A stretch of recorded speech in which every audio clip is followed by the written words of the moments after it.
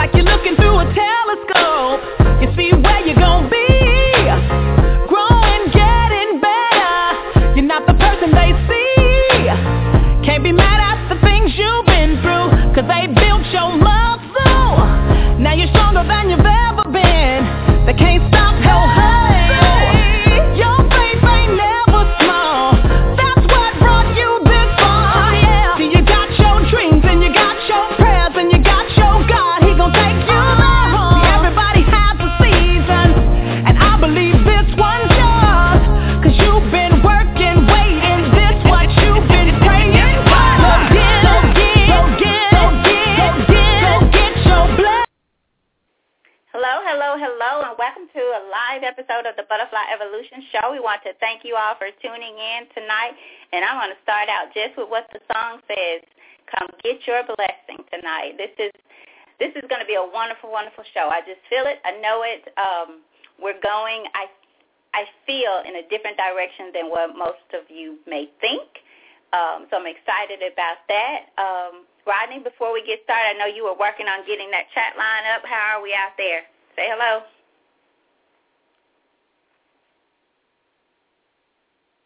Rodney, you there with us? Hi, good evening. Okay. Can you hear me? Yes, we can hear you just fine. All right, cool. One day we're going to figure this out. Good evening, everyone out there. Huh? Yeah, I think once it goes live, I do have to pull you in. You know, we are still, after all this time, I'm still learning, finding out more and more about this. So I figured it out now. We have to still bring you in live, even though we're on before the show. Oh, that's fine. As long as I'm a part of the show, that's all that matters. I'm ready. All right. Well, go ahead. I like to always start out just since you're a permanent fixture now, just tell them what we want them to hear about you and what's going on, and then we'll do that again at the end just to make sure, because we lose some people during the process of the show. No problem. Good evening again, everyone. My name is Rodney Jordan. I am a school teacher in Manassas, Virginia. Next year I'll be teaching 6th grade math. I'm very excited about that. I love math. I love teaching. So I'm very excited about next school year. I'm also the author of 2 books. My first book, Proud of Being Black, offers a fresh perspective on the negative stereotypes and struggles of the black race. Second book, which I just published last month, is called From the Heart of a Teacher. And From the Heart of a Teacher exposes the ugly truth about the educational system right here in the United States. So if you have not had a chance to read either one of those or both of those, make sure you grab a copy. You can grab a copy of Proud of Being Black from any book retailer. It is available through Barnes & Noble, Amazon, anyone you can think of, the e-book and the printed version. My second book right now, it's only available for download on the Kindle and the Nook. And then the printed version, you have to go to www.lulu.com, and that's LULU. Okay, all right. Thank you, Rodney. Quick reminder for those of you, again, who are not familiar with our Trash Can Baby. Want to remind you guys to continue to do that. This show is about change, about transformation through the process of self-awareness. And in my opinion, the way to do that is to work to understand yourself, to understand your thought process, your mindset, in such a way that you're able to start the process of eliminating those thoughts that are leading you to the place and to the people that you want to be, and the people in your life that you want there. So it's a process of, again, of self-awareness through transformation, the ability to commit to the process of change. It is a difficult one. It is one that if you work at it, if you are willing to endure, you will get there. I just today was so reminded of this process just by simply posting happy birthday to a young lady who listens to this show quite frequently. And when I say young, she's pretty young, 23 maybe. You guys know her as Stacy. She listens pretty often. She's commented and shared some things about her life. But when I wished her a happy birthday today, it reminded me of her, I guess, her tenacity in sticking with this process. She's had some dark days and truly some days to overcome, but she did it. She stuck it out. There were some days where we both cried on the phone. There were some nights where we both cried on the phone, as she has shared, about her journey in life, a difficult one. But as I see the young lady she is today and how she has, again, endured this process of change, it even today reminded me to keep going,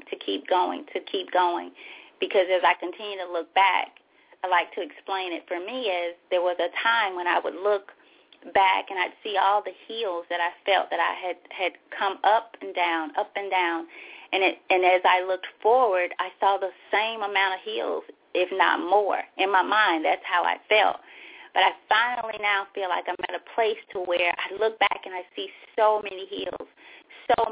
And as I look forward, I see those hills, if you want to say that, but I also feel as though I'm getting close to that flat land, to that land where I at least understand myself enough to process my thoughts, to validate those, again, that work for me and that those that certainly do not, people as well, things as well. So I call it coming to myself, dying to myself. So that's what this show is about. And to help you think about your mind and your thoughts, we have this thing called Trash Can Baby. And what it is we ask you to move your trash can from one place to another, preferably one that you use quite often. And in doing so, what you will, like most of us have found, we will find ourselves going back to the place that we moved it from. As you do that, allow yourself to think about how quickly and without much thought process at all, although you know that you moved it, how your mind takes you back to that place. And that's what we do in life. We go back to the place, whether it's good for us or bad for us. Most of us, we go back to the place because we know it, it's comfortable, it's what we expect because that's what we've been given, so to speak. We feel like life has dealt these cards to us. This is all we have, but we know that there are many cards in one deck. And so what I think we don't do is we don't realize that, and we don't go back and pull the cards that we want. It's like you're playing cards and you have these deck of cards in your hand, but you won't play the winning card, but you have it. And that's what I'd like for you to remember even more tonight, that we do have it, even as we talk about this topic tonight. And again, I think many of you are probably expecting a different kind of show tonight, but I think Rodney and I are going to surprise you tonight with where we're going with this. So move your trash cans. Keep up with the number of times you go back, and again, allow yourself to remember that your mind allowed you to go back there without much thought process. What else are you going back to? Because it's just simply what you know. It's simply what you're used to doing, regardless of if it's working for you or not. So keep that in mind, and as you do, remember, if we sow a thought, we reap an action. We sow an action, we reap habit. Our habit becomes our character, and our character becomes our destiny. So our thoughts are leading us to some place, to some people. And so keep up with your thoughts. Change your mindset. Renew your mind. So wanted to get that out. Just a little bit about this show. It started basically from another show. And I heard Rodney say, and I don't want to misquote you, Rodney, but let me get back to because I got a few notes here. But basically what you said was many people are trying to be basically holier than God, than Jesus, basically. And what that made me think about, I remember that night you said it because that day I was in thought process of how we have a form of I'm throwing myself in there too, you guys, throwing myself under the boat tonight, that we have this form of godliness, but we're denying so much power. So when I thought about holier than thou, I thought about how often, first of all, perception of how even I see Jesus and how many people, when I hear you say that, I thought about how people in some way, and people keep an open mind here, don't take this the wrong way, try to be holier than Jesus or do that work, although the Bible says that we should be able to do more. I go back to that verse that we have a form of godliness but denying the power thereof. I sit and I think even in my own life about my faith. And interesting enough, I was led to Romans. I had decided to kind of back off a little bit. And this was some time ago from reading my Bible so much. Some of you might think that's odd, but again, do what you do for you, and I had to do what I had to do for me. I just wanted I wanted time for things to soak. I felt like I was getting on overload in even my reading and my research and so forth. So I kind of wanted to let out what I was taking in. Well, a few weeks ago I was led to, okay, it's time because you're about to run dry. It's just how I felt, and that's just what I heard. So I prayed and said, okay, where do I start this time? And Romans is my favorite chapter, so I thought, no need for me to start Romans because I've read Romans 100 times. It's my favorite chapter. But you guys, when I read it, it was as if I was reading it for the first time.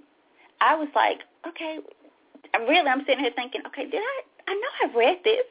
Why am I just getting this? And this is the second time that's happened to me, to where I'm reading something that I know clearly I've read, and I'm getting so much more from it. So, and I'll be quick because right now I want you to jump in on this. And I was so taken, I called a friend of mine who's out of town, and I said, I want you to read this, and I want you to tell me what you think about this and what do you get about this. And she listened, and she took it all in. But a day after, she said, do you not remember telling me about this a couple of years ago when I was faced with a challenging situation? You led me to this exact place, and you told me about Abraham and his faith, and I needed to get it together and get going and go take care of it and da-da-da. And I didn't remember that. I didn't remember sharing that with her, although, again, Romans is my favorite chapter. And it was as if I was reading about Abraham's faith for the first time. And as I close with that, Rodney, I also share with you that I went to a funeral yesterday, and it seems as faith has been, it's so awesome when you feel as though God has sent you somewhere or have you in a place, and that's all that seems to be, that is all that's going on around the world. It seems like the world exists only for that particular time and that particular thing that you're going through. Well, I've been hearing faith, from looking at TV to hearing pastors preach about it, and then I went to a funeral, and it was about faith. Where's your faith? And so as we talk about tonight, I want you guys, number one, to think about your faith. Think about holier than thou. Think about having that form of godliness but denying the power thereof, even in your own lives. As we look out into this world, into what things are going on, think about the faith of, I'll say, Christians, of religious people, yourself, your family, what's going on in your life. Do we really see the power of God manifesting? Are we moving mountains and so forth? So a lot of scripture is going to be given out tonight. I got some revelation today that I really want to share as well. But Rodney, tell us, where was your mindset that night? And you said a number of things, and I have them jotted down here, but you said a number of things that night. I shared that with you about a week or so ago, that you needed to go back and listen, because you just kept popping off those things that just registered about who we are, where we are. And that one, this particular one, just stuck with me. But explain to the audience your thought process on that when you said it, and now, and why maybe. Well, one of the things that just stuck out to me when you were just talking about, how, you felt led to go back and read Romans, and, you in your mind, well, like, this is my favorite book. I know this book, front to back. etc. And so to you, it was like, you know, I know this. But when you went back, something came out of that you hadn't quite seen before, don't quite remember. And I think we do that all the time. I think that is something that is very popular. We think that we know something, or we think that we have it all together, and then we find out that we don't. You can read a scripture 100 times, and chances are every single time you're going to see something different, or you're going to see something, you know, you're going to look at it differently. I was watching a movie the other day, a movie that, you know, that I've seen I don't know how many times, and you know, from when I was in high school, I think the movie came out. But I saw it the other day, and I was like, when did that happen in the movie? You know, so one of the things that I will say is being open-minded. And one thing about you know, the topic holier than thou is someone who is closed-minded. You know, when you think about holier than thou, like, you're just shut off from the world. And there are some people who think that they have that they have more righteousness than Jesus. They are more righteous than Jesus was when he was here, or even now. There are some people who I think really believe that they are above God. There are some people who believe that they're even above the law. The reason why they may have that attitude, if they do, is because we put them there. How many people do we put above God? How many people do we put above Jesus? You have rappers now in their songs saying, I am Jehovah, I am God, you know, I am the Lord. You know, like you hear this now because people are so bold, and I think that there are people who really believe that they are the Most High. But then, too, there are people who believe that they are the Most High. You have people that they can know something is wrong, but if the pastor say do it, they're going to do it. But they can know that it's wrong. But just because someone carries a status or carries a title, they are going to do it. And so it's not just people thinking that. It's also us putting people at that place as well. You know, you asked the question, interesting question, how many people do we put before God? And I add, how many things do we put before God? And so as we talk about holier than thou, again, certainly it's about people as well, but if we're going to even put ourselves in a position to be holier than thou, or to see people as being holier than thou, we have to ask ourselves about that power, and we want that life of Jesus, or we're seeking it, hopefully, but are we willing to do the work, to make the sacrifices, one being the sacrifice of death. Jesus came to die. And as I thought about that today, I thought about, wow, he came to die so that we may live and be forgiven for our sins and so forth, but we're unwilling to die to our selfish desires. We're unwilling to say no to the world and to people. We're unwilling, but we say we believe. And as I thought more about it, I was led to Matthew again, and I thought more about, you know, even though Jesus was born to die and came expressing and verbalizing, you know, his fate, knowing that even on that day on the cross, what happened. And what I thought about is imagine us being there that day. Imagine us being a part of that. There were no Facebook, there were no cell phones. There's none of these things that we have today that keep us distracted and disconnected from God's purpose and his perfect will for us. Not his permissive, but his perfect will for us. There's so much that keeps us from that. So as I thought about that, I wondered, what if we were there? What if we got to see all of that in action? Because it speaks of the things that happened.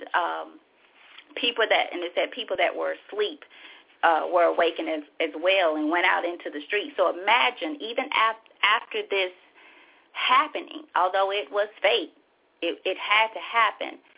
God showed himself up then saying, look what has happened. Look what you did. And I feel like Jesus was resurrected so that we would have that faith, so that we would not be holier than thou, want to do the works that is needed.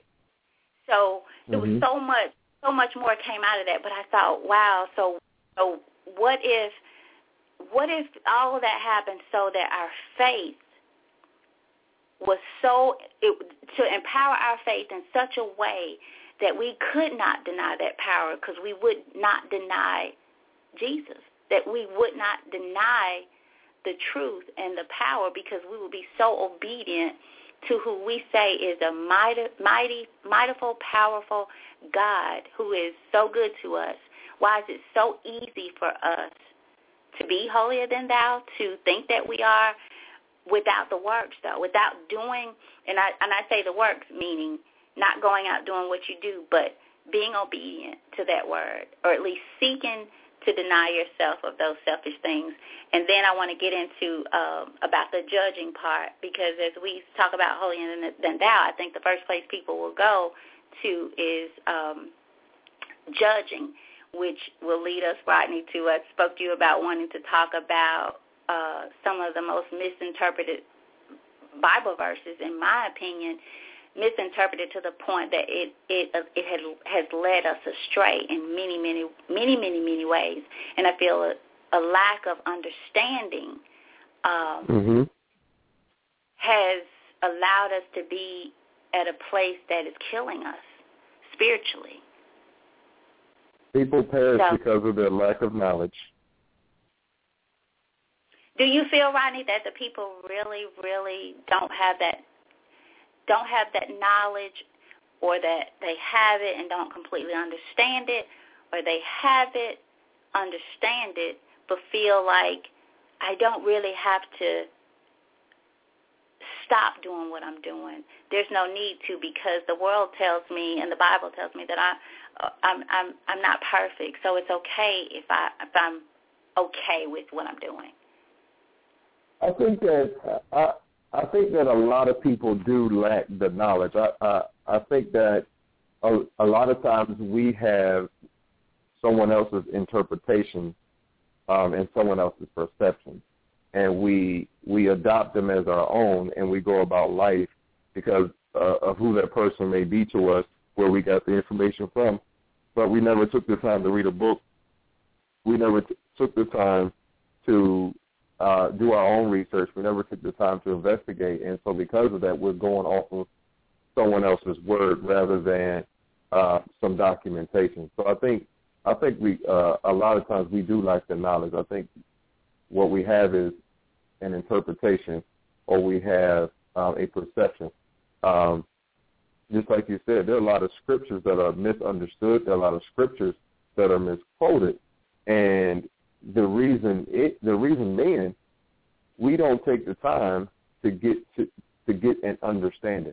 And there's a scripture that even says that with all of your getting, get some understanding. And see, we don't do that. We rely on other people for our knowledge, for our information.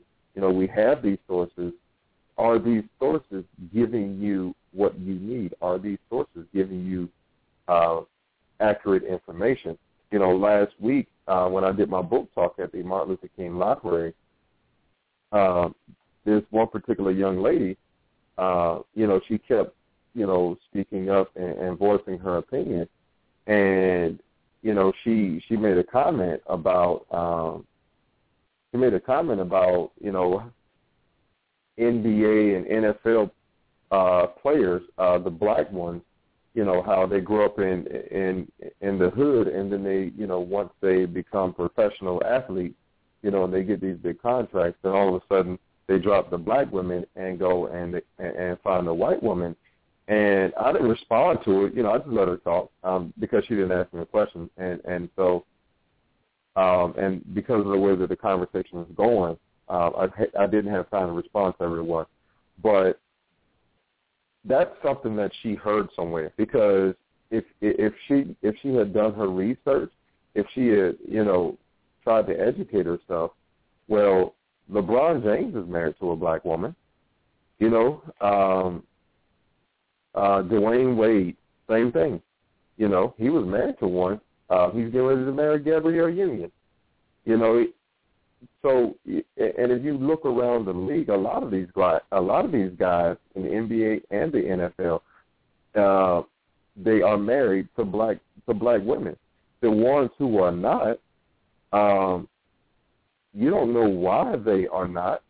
We're just assuming that, we see a black guy with a white female, and somebody gets one person. All it takes is one person to get offended, and then they start spreading their opinion like poison, and they don't know. They don't know that those guys probably grew up around white people. That maybe that's all they knew. Or men like women, so a guy could,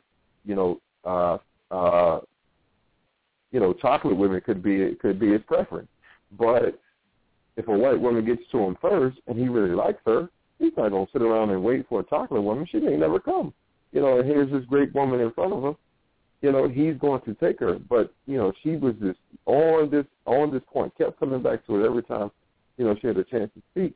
But she was going off of something that she had heard rather than something that she actually knew. Mm-hmm. How much do you put on? Do you think we just simply don't want to know so that we don't feel responsible for doing, or do you feel that people? Absolutely. As you said, okay. What about Absolutely. that? Because one thing about No, go ahead.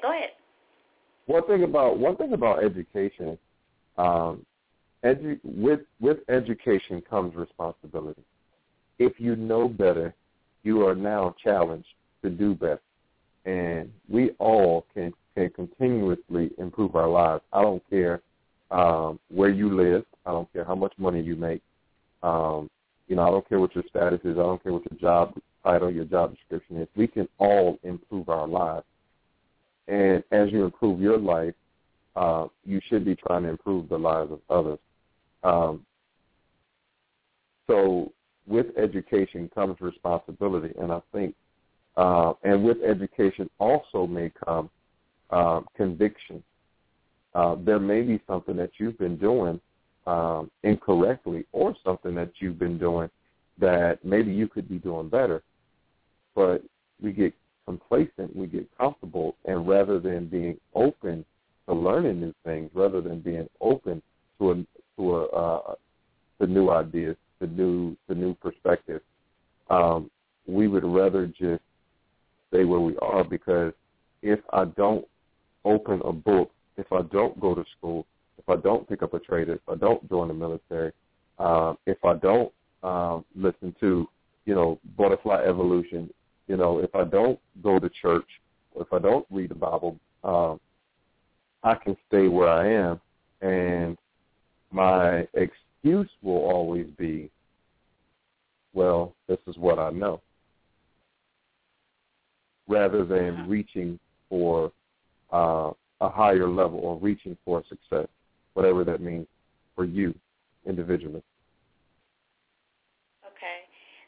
Okay, and this is for everybody. I'm texting some people the number, you guys. I must have sent out the wrong number. Hold on one second.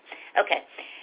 Let me ask you this, because, and this is for our listeners as well. Chat line is open, and our phone listeners, I really hope, if not now, think about this question. I really would love to hear what your thoughts are on this. As we think about holier than thou, let's talk about the judging part. Do we see that, like, for instance, if you have a person that you perceive to be, well, let me rephrase it. If a person is truly seeking God and it appears that they are really trying to live a holy life, and not per se that they're being judgmental of you. Let's say that they're being very judgmental of themselves as well of their doings, of their actions and things like that. First of all, do you feel that when someone is truly seeking God and working to change his or her life, do you feel that in most cases that person will be perceived as holier than thou? Could potentially. Say that one more time, Tammy. Okay, say less that a person that is really seeking God, is really trying to change his or her life, or have. For instance, let's say you have that friend who used to go out, used to do all these things, and not saying going out is wrong, because I love to dance. So, but his or her lifestyle has changed tremendously. You may have some friends that say, "Oh, well, now they think they're too good or whatever." Do you think that society views that person in some instances as holier than thou now? That's a good question. Would you like me to answer it, or it looks like we may have some callers that want to answer it? Actually do. I'm thankful. All right. Ronnie, were you able to get the chat line going? Were you able to see the chat line? Did you get it up and running? I cannot see the chat line. No, I can't see the chat line. Okay. I can. I'm good there. I just wanted to make sure. Okay. And you guys, I did not say how we're going to bring you in, but I'm pulling in now a caller from 501 area code. So we'll give your area code and the last 4 digits of your number. So we have 501 in queue, and then I'll be coming to 301 next. So I see you out there. We have 501 with the last 4 digits of 7657. Caller, you're on the air with us. Thank you for calling in. Hey, how you doing, Tammy? Good. How are you? I'm doing good. First, I want to make a comment. How you doing? Want to make a comment first on what Rodney was talking about, the black marriage part first. So just throw that out there. The overall black percentage of people that makes $100,000 a year, 83% of those actually married within their race, no matter what profession they're in, across the board. The average is about 83%. So just put that out there. So our black women know that we're not leaving them. We're there. It's just the media is taking it and twisting it around. Good point. Wow, 83%? 83%. I'm big on my research now. So you look at 83% across the board. But you got to realize that, these black athletes, they're not a big part of our community overall. They're the ones that are out there a lot, but there's not a lot of them compared to us overall. But the bulk of us that make at least $100,000 a year, 83% of us across the board, are married within our own race. Period. Good information. There we go. We presume it looks different, but like you said, that's because, and allow yourselves to let this soak in, people, how much is really true in the media that we see. But again, because we see, we hear, we don't feed our minds with anything different. We don't do the research like Corey has, and we just take it for what it's worth. Like Rodney was saying, we go to church, we hear the verses preached, we don't marinate on them, we don't ask God to give us discernment about it, anything. We just take it for what it is, and we live our lives based on that information. So that's shocking for me. I didn't realize it was that high. That's shocking for me. Yeah. What happened was, and I'm just going to give you a quick background. I'll get off the subject. Is that CNN did, they didn't want to put this out there, and ABC did. Well, Morehouse came back and redid another study and found a lot of bad twerks in their analysis of the data. They came back with their own data synopsis, and the government agreed with them that they were correct. You can find it on root.com if you want to see it. But this is from 2005 to 2009, so it's current.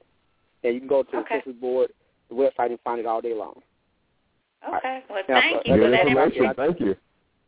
Yeah, I just wanted to bring that out. I did a discussion on it a while back, so I already had the information already ready.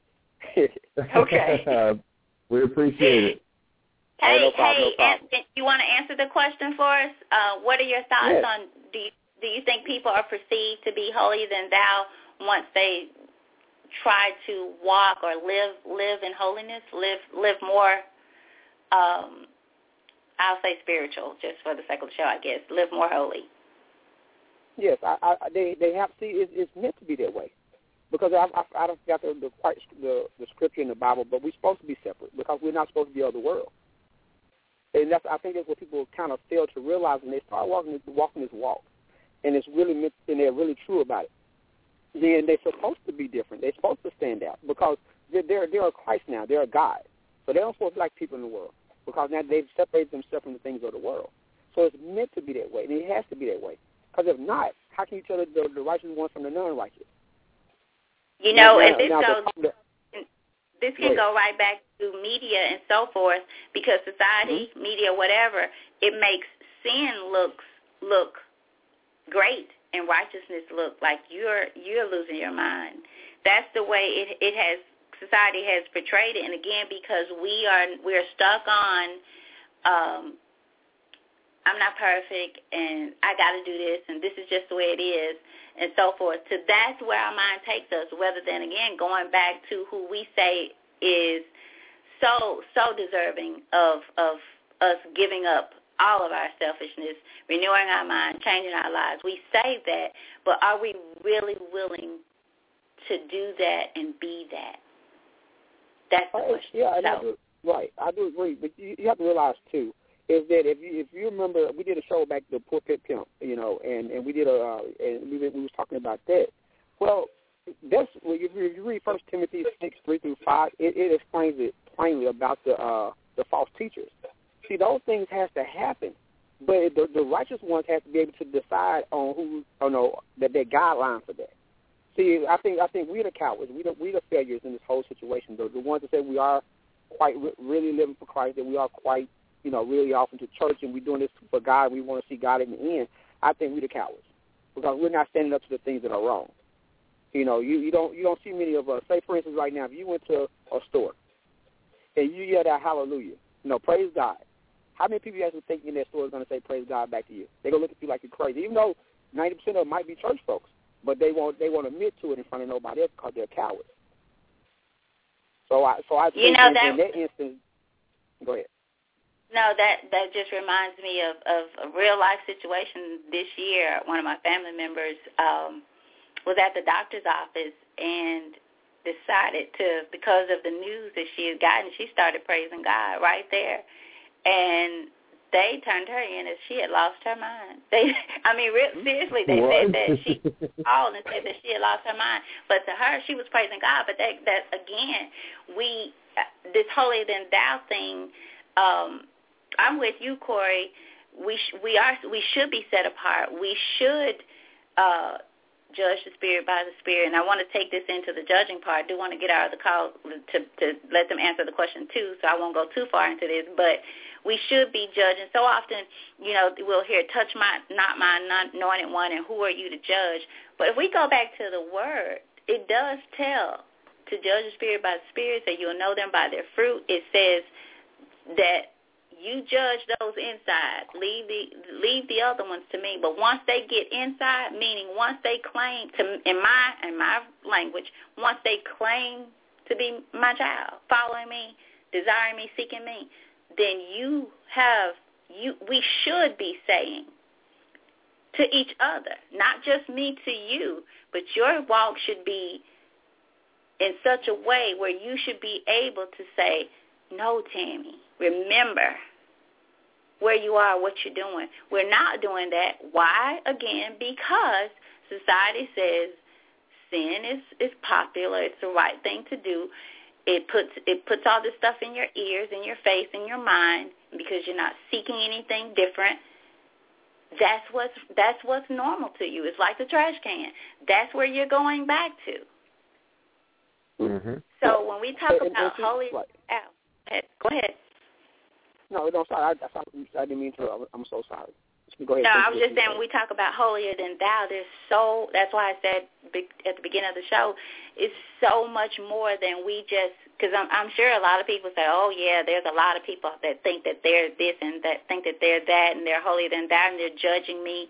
But if you are saying that you are a believer, why don't you look at it as they're not judging you, but they're wanting to make sure that you see what's going on. Just as you should be doing. Right. Now, my take on that would be is Corey? Hello. I think we must I have think we lost him. Can you hear me? Okay, now we can. We can hear you now. Sorry about that. Okay, sorry about that. I think that my take on it is slightly different. I'm slightly different on their take. I think that when people read that judgment side, they fail to go back and do the research, like Rodney was talking about. We don't want to go back and do the extra leg work, because in one of the verses, I think the one that you put on the website, on the Facebook page that you were talking about, he was asking a question. Is it for what have I to do with judging outsiders? Is it not the outsiders who you are to judge? He was asking a question, and I think he was in that instance. If you go back and look at some of the older Bibles, not the current ones that we read, it means to test, to show proof of. Because, so, and I think that's where a lot of people feel. When they see the word judge, they automatically think that I'm supposed to show correctness. I'm supposed to correct you. But judge in the Bible is used three different ways. You got one judge that's used as a warlord, which is in the judges, he's in the Hebrew history, used as a war leader. And you also have another judge that where he passes judgment upon others where he shows correctness. But then you also have another judgment that shows to show proof. That's where you exactly the answer about what does it mean to test. And if you go back and look at some of the older Bibles. But see, right. And what we need to be careful of, as we again talked Holier than Thou, and we talked about pimps in the pulpits, and there's so much, that's going on in the church that many people allow because they think, well, if I say something, I'm not just totally not saying that this is the only reason, but many of them think that, well, it's okay, I can't judge him, but if he's sitting up here in this pulpit every Sunday after Sunday after Sunday after Sunday, is that really judging?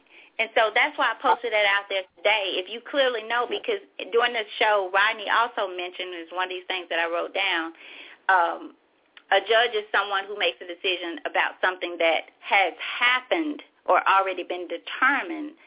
He's not going by what you're going to do tomorrow or what you're going to do next year.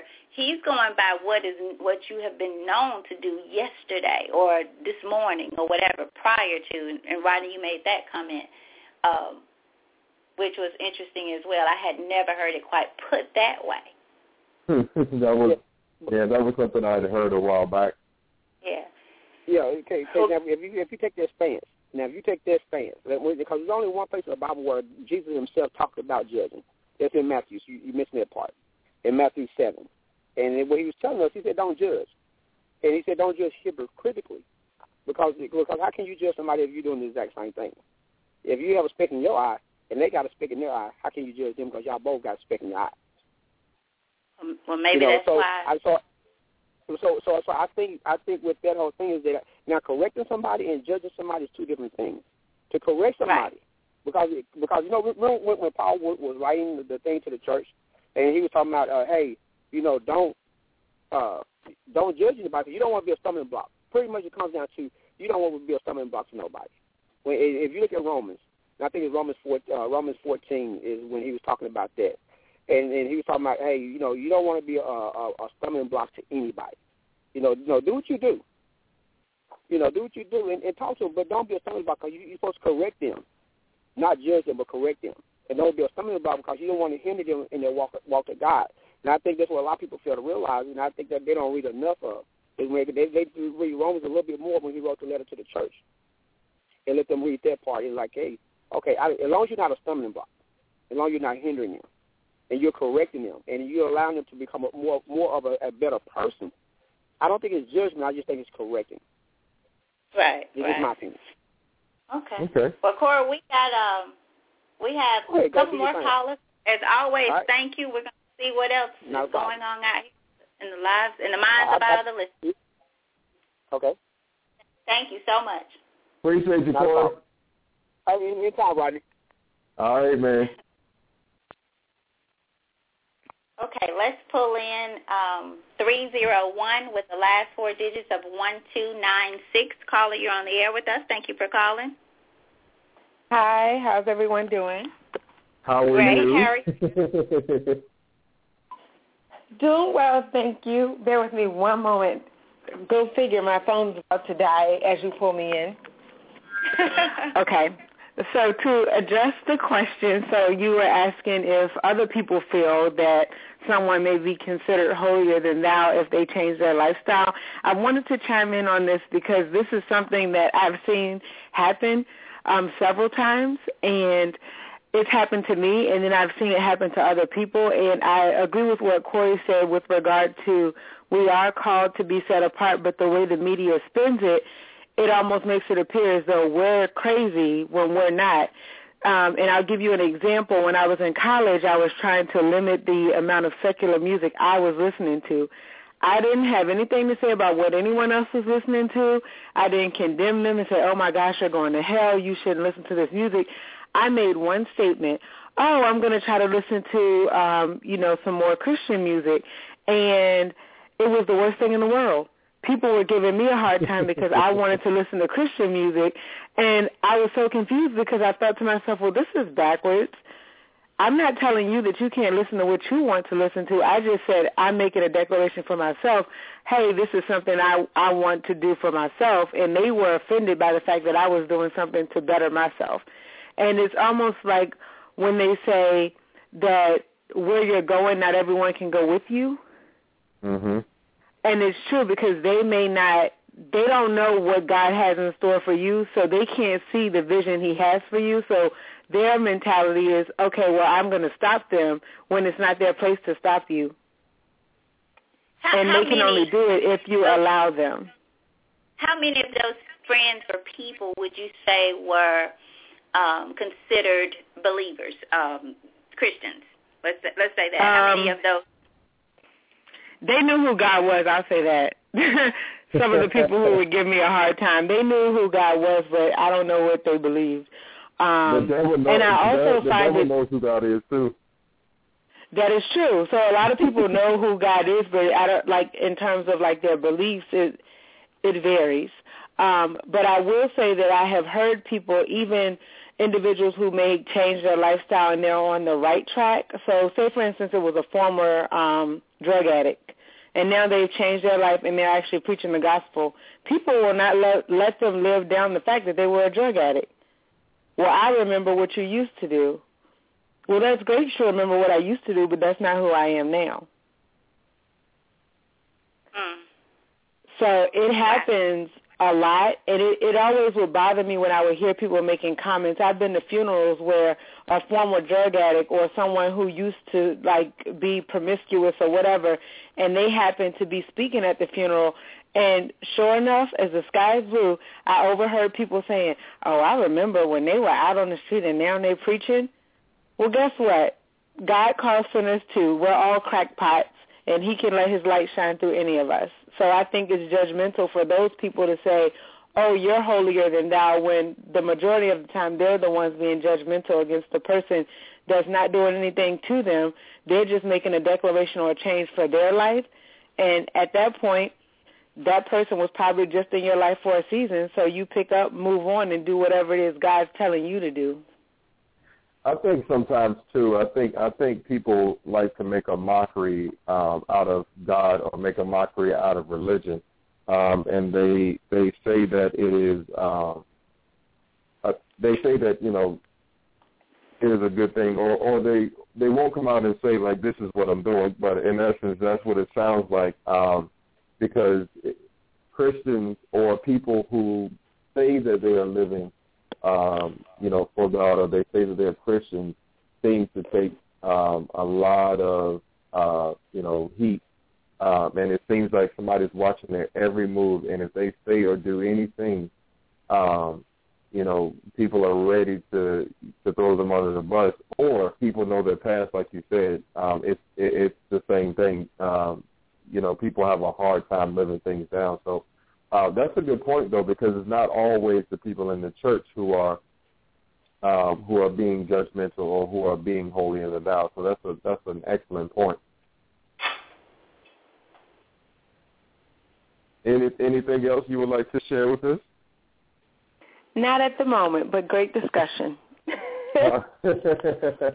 Well, thank you, beautiful. Please do me a favor and press the number 1 as you go back out. That way, if you have another question or comment later in the show, we can definitely pull you back in. Okay. Thank you.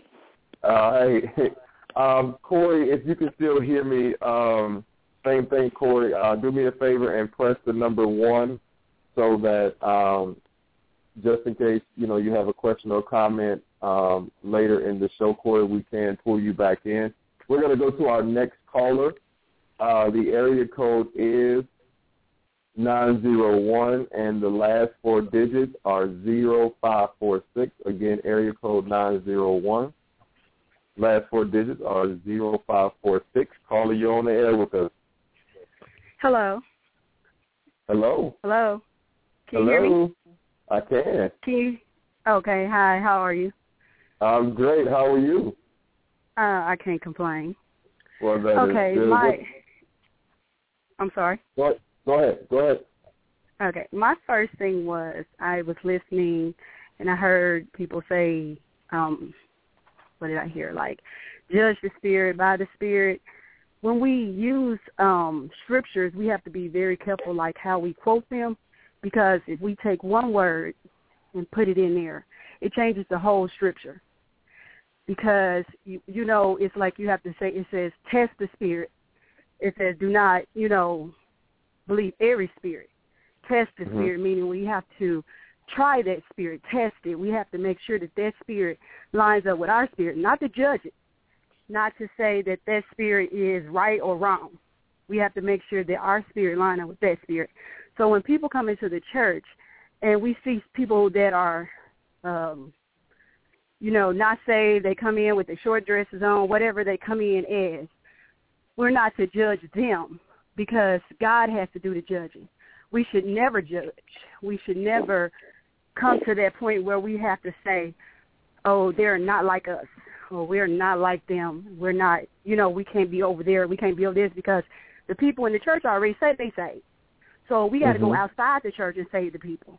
So when they come in the church, we have to have that kindred spirit. We have to have that loving spirit that would draw them in and keep them in. That's the reason why we have a in and outdoor revolving door. I'm sorry, I'm nervous. In and outdoor revolving door. You are doing great. Okay. In and outdoor, like they come in, they get saved, they go down in Jesus' name, whatever they go down in, and then the next thing you're like, where's brother so-and-so and sister so-and-so? It's because we were not there to say, brother, sister, do you need anything? What is it that we can help you with? We can't help you financially, but we can help you with whatever it is that you need. You might be ready to jump off a bridge, but if you come in there and we looking at you all crazy or your spirit don't match my spirit, then they be like, that's not the church for me. Because when we come into church, we must feel free. And if he said we're free indeed, he set us free. When Jesus came back, he didn't come back to destroy the laws. He came back to fulfill it. So he came back to take all those pressures off us, all those chains, all those stipulations, all that stuff that has us bound down and tied down and so worried about what other folks think, that to where we can't live for him. Well, when we stop thinking, okay, if a person is holier than thou or if they're not holier than thou or whatever they is, it's not any of your business. It's not any of my business, your business, his business, their business.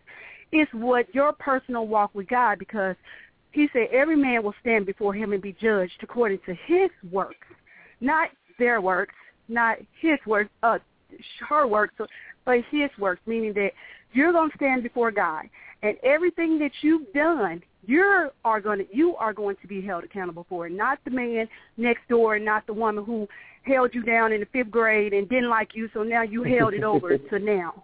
You know what I mean? Or it's like that, or, and so we look at people and to say we're holier than thou because I'm a minister and I'm in church and all that. So that was something that, and I'm Pentecostal, there was a lot of things that we had to learn in our church, because we were no pants, no makeup, no jewelry, these things and all that. And that was a thing, a tradition that we held on to for many, many, many years. And a lot of people were never saved by that because they were like, we're not going to do all that. That's crazy. They really holier than thou. They so sanctified you can't even talk to them or they'll get to shouting in the store. So he said, do everything decent and in order. So when God brings in revelation and God starts to bring in understanding, and that is what he's doing to us now, people who are trying to get it right, he's trying to show us that if you live by me and you read my word and you don't take none and you don't add none to my word, that I'll be able to lead and guide you down that narrow, straight path that you have to and must be on to make it to heaven. We have to stop making all the excuses as to why this ain't working and why we can't be saved, because it's just excuses. It's another person holding you down, which means it's bondage, which is not true, which is a trick of the devil, because God already said that we're free, because Jesus already came and died on Calvary, and he rose, so therefore we free. So any person who's saying, well, this person holier than thou, so I can't live like this. This person is this, so I can't do this, and this is that. Those are just excuses because you feel it's too hard to live this life. And it's not too hard. It's just you have to find ways to deal with it, because we are going to be judged. He said that we were going to be killed. He said that we were going to be martyred. He said that we were going to be jailed. He said that we were going to be mistreated. What you complaining for? You see what I'm saying? So when they say you holier than thou, well, it is what it is. You call me what you want to call me, but at least you're on that track. You see what I'm saying? Because if you seeking God and you always talking about Jesus is, Jesus is, at least you keeping in touch with him, because you got so many people who are not in touch with him that is mad that you in touch with him. Do you understand what I'm saying, or is this not making any sense? No, I do, and I think that you're making. I think that you made some great points, and here's what I'll say. One thing is you can always tell a tree by the fruit that it bears. And so we don't have to go out of our way to analyze people. We don't have to go out of our way to try to figure people out. Right. If we are in disagreement, we can figure out what the problem is, because if it doesn't matter if you've been, if you've been in the church 20 years and I've been in the church 20 days. What does the scripture say? Because we can line, because if we're saying that the Bible, is our source, if that's what we're going to, or our resource, I should say, because God is the source, then we should be able to go to the Bible and find out what the scripture says and let the scripture decide it. And so another point that you were making, the reason why so many people are being turned away from the church, number one, is their fault, because you're like you said, you're responsible for salvation. However, those people who are running people away, or that are turning people away, however they're doing it, whether they're looking down on them, whether they're talking down to them, they're going to be held accountable for that also. So it now falls on both of them. And see, you don't have to preach. You don't have to preach to me to win to me. You don't have to talk down to me to win me. None of those things. Jesus said, with love have I drawn people. And that's one thing that I believe the church is missing today. There is no love, that unconditional love, that Christ-like love in the church anymore. It's the love of money. Churches turned into a business. Churches are starting to conform. All of a sudden, everyone is okay with homosexuality, where 20 years ago we were preaching against these things. And so now, so that we can increase our membership, so that we can increase the building fund. We go against our principles. People are hungry and thirsty for God, but yet they walk in the church and they see ungodly things, and in their mind, well, if this is what the church is like, this is what I had on the outside. I don't need to come into church if I'm going to get the same thing I'm getting on the outside, or if I'm going to come in here and be worse off. And I think because of that, so many people are turning away because they're going to church looking for something, and they may have the wrong idea. But because the church isn't doing what the church is supposed to be doing, both of them are going to be held accountable, because you can't say, Hey, Ronnie, this is Amy. I think the caller, she said she was nervous, but she did an awesome job explaining it. So I'd hate to see you not nervous, because you brought up a lot of great. And I want to go back to what you said about when people come into the church and how many, in my opinion, many times that's when you will find holier than thou in its rare form. And when I say rare, I mean full form. I'll say that. Because and Rodney, you said just now that people could come looking for something. People are looking for something different. They're looking for us Christian folks to be who we say we are. They're looking to say, what is about your God that I need or would want to have? How would it make my life different? And when they come in, they don't see any different. They see the same stuff they see out in the world, sometimes even more. They see the same judgment, and we forget that when we came, we were not spotless. We might have grown, we might have washed. I have this thing called the Band-Aid effect. We might have a few less Band-Aids than we had when we came in, but we still got a lot more to snatch off and deal with. But oftentimes, again, that's when I feel that holier than thou things really takes effect when you have people coming in. I do feel like those who are in and who are going to be accountable for those newcomers, and there's not enough taking them by the hand and saying, and allowing them to see just how far you came by sharing your experiences, sharing your spots, sharing your Band-Aids that you have overcome. They don't see that. They don't hear that. They don't know that. They come in, they think, bam, this is it. I got it. Now I got to do. It's a process, but there's no help in that, and there's certainly not much living in that. So they go back into to the world. No. Right.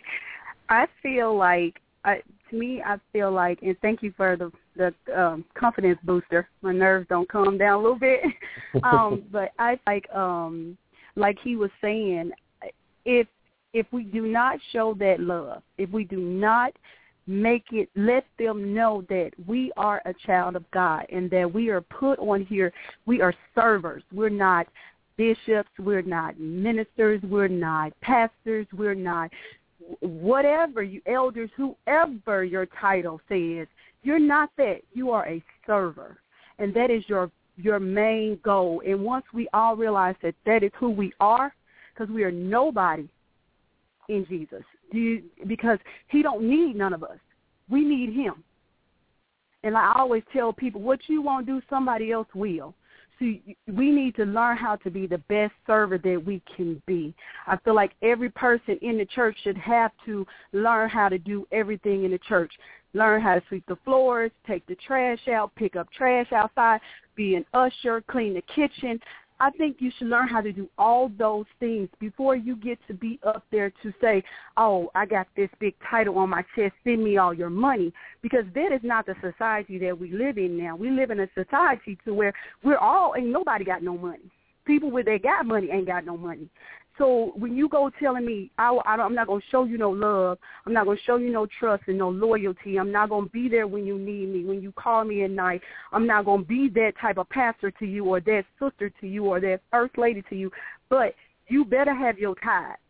You better have your offering, and I want you to show up to every speaking engagement that I have. And you better not fall asleep on me. When you have that mentality, people are not receiving that now. We need to go back and start preaching Jesus.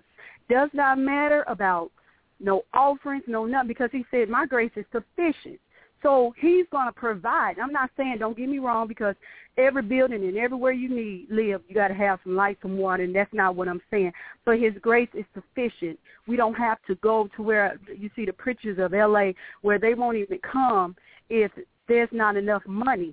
Where is that at in the Bible? He said, yes, you're supposed to pay the man for his works. You're supposed to pay the pastor. The word of God says that. But when you say you won't come to a church because they're too small or they don't have the money to get, there's no God in it. And people are sitting up looking at that on TV and saying, well, like I think his name was Rodney, was saying, I can sit at home and get this right here if this is what the church is. But some of these churches, if we teach in church, we teach in Jesus, not church. We teaching Jesus. We teaching love. We teaching you how to love your spouse, how to love your children, how to love your pastor, your first lady, do everything decent and in order. And that is the thing. That is the key. Learn how to be a server first, and then all the other things will be added onto you. We got it all intertwined and messed up and twisted up to where if you don't have the right type of clothes, or you don't have the right type of this, or you don't drive the right type of car, and your church ain't built up all nice and pretty, then you're not your spirit don't match my spirit. No, and I probably am glad that my spirit don't match your spirit, because where is your love? You see what I'm saying? Sometimes we have to just look at people and be like, thank God. When you tell me, oh, you ain't saved, thank God. You know, we go through this a little church. We got some little churches down here in Tennessee. 2 churches, my mom's church and my church, and they still more traditional. We're more free. And they have a problem with how we do things, and we be like, it doesn't even matter, because my personal walk with God is my personal walk. God ain't going to judge me like he judged you. So I'm not going to look at it and hold my life in regards to how you live your life and apply it to my life, because my household ain't going to run like your household. So we have to do it that way and just leave all the judging out, because like what Paul said, we learning it in church right now. Paul said, let's not judge anybody anymore, meaning we did it in the past. Yes, we did it. We all have faults. We all have problems. We did it in the past. Let's not do it no more. Let's not do it anymore, because we all got skeletons, and we all got some skeletons, even though we still say we children of God. Some things we just don't want other folks to know that we do. And that's the way I look at it. Well, we definitely appreciate that. That was some good stuff. That was very powerful. So we want to thank you so much for being on. Is this your first time being on the show? Yeah, it's my first. I decided to listen in see what my husband be listening to on Mondays, and I was like, let me get in on this. Well, we definitely appreciate it. Thank not you. a problem. Thank you for having me. You're welcome. Would you do us a favor and press the number 1, so that way if you have a question or comment, because we're going to get into some other things here too. You may have a question or comment later on, and we want to be able to pull you back in. So will you press the number 1 for us so that it can take you out? Okay, I sure will. Thank you so much. Thank you so much.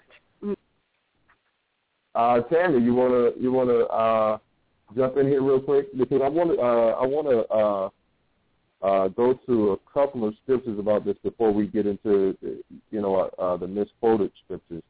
No, please do.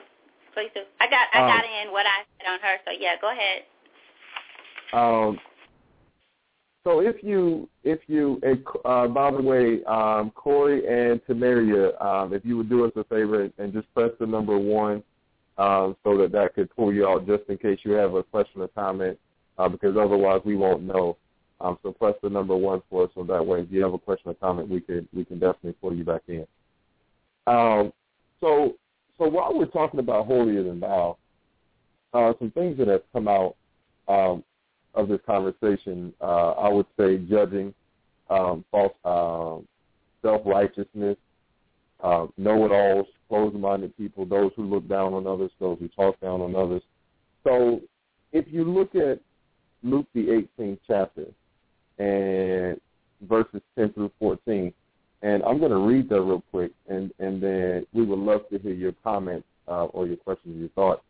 But it says, 2 men went up into the temple to pray, the one a Pharisee and the other a publican. The Pharisee stood and prayed thus with himself, God, I thank thee that I am not as other men are, extortioners, unjust, adulterers, or even as a publican. I fast twice in the week. I give tithes of all that I possess. Far off, would not lift up so much as his eyes unto heaven, but smote upon his breast, saying, God be merciful to me, a sinner.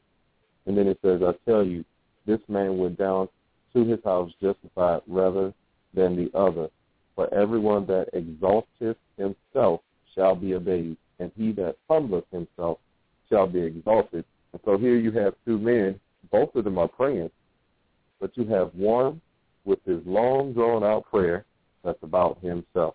He's talking about how he is better than other people. God, In other words, you know, he said, God, I thank you.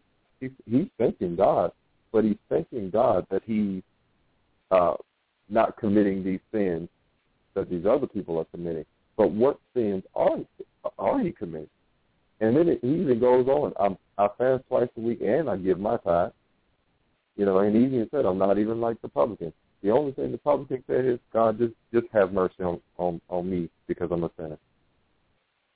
So then you have someone who we would consider holier than thou, and then you have someone who is humble enough not to go in comparing themselves to someone else and saying, I'm better than them because I sin differently than them. Don't judge people because they sin differently than you do, because in God's eyes, there's no such thing as big sin will get you in trouble with God.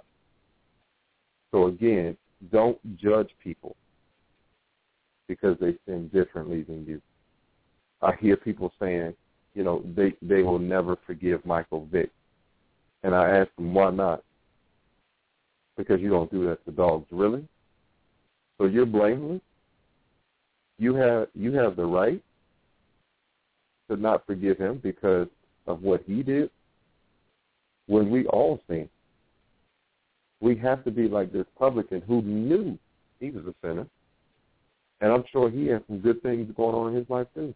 So he has some bad things going on. So he has some sins that are different than the Pharisee. But he didn't go to God with all that nonsense. All he said was, God, have mercy on me. I'm a sinner. And that's how we have to be. What are your thoughts, Tammy? Rodney, what are your thoughts on, what do you feel the difference between judging and testing? I know that we said earlier about judging is not judging the future. You're judging what has already occurred and know to be not true or not correct. What are your thoughts as it relates to holier than thou, the difference of judging and testing, as it talks about testing the spirit and judge not, and you will not be judged, and so forth? Well, I think that when it comes to judging, someone who is judging is someone who's making assumptions or opinions as if they were true, based on something that is irrelevant. For example, you see a person with tattoos, you start making assumptions about them. You see a person dressed a certain way. How many times have we seen people dressed in, how many times have we seen men dressed in suits, right?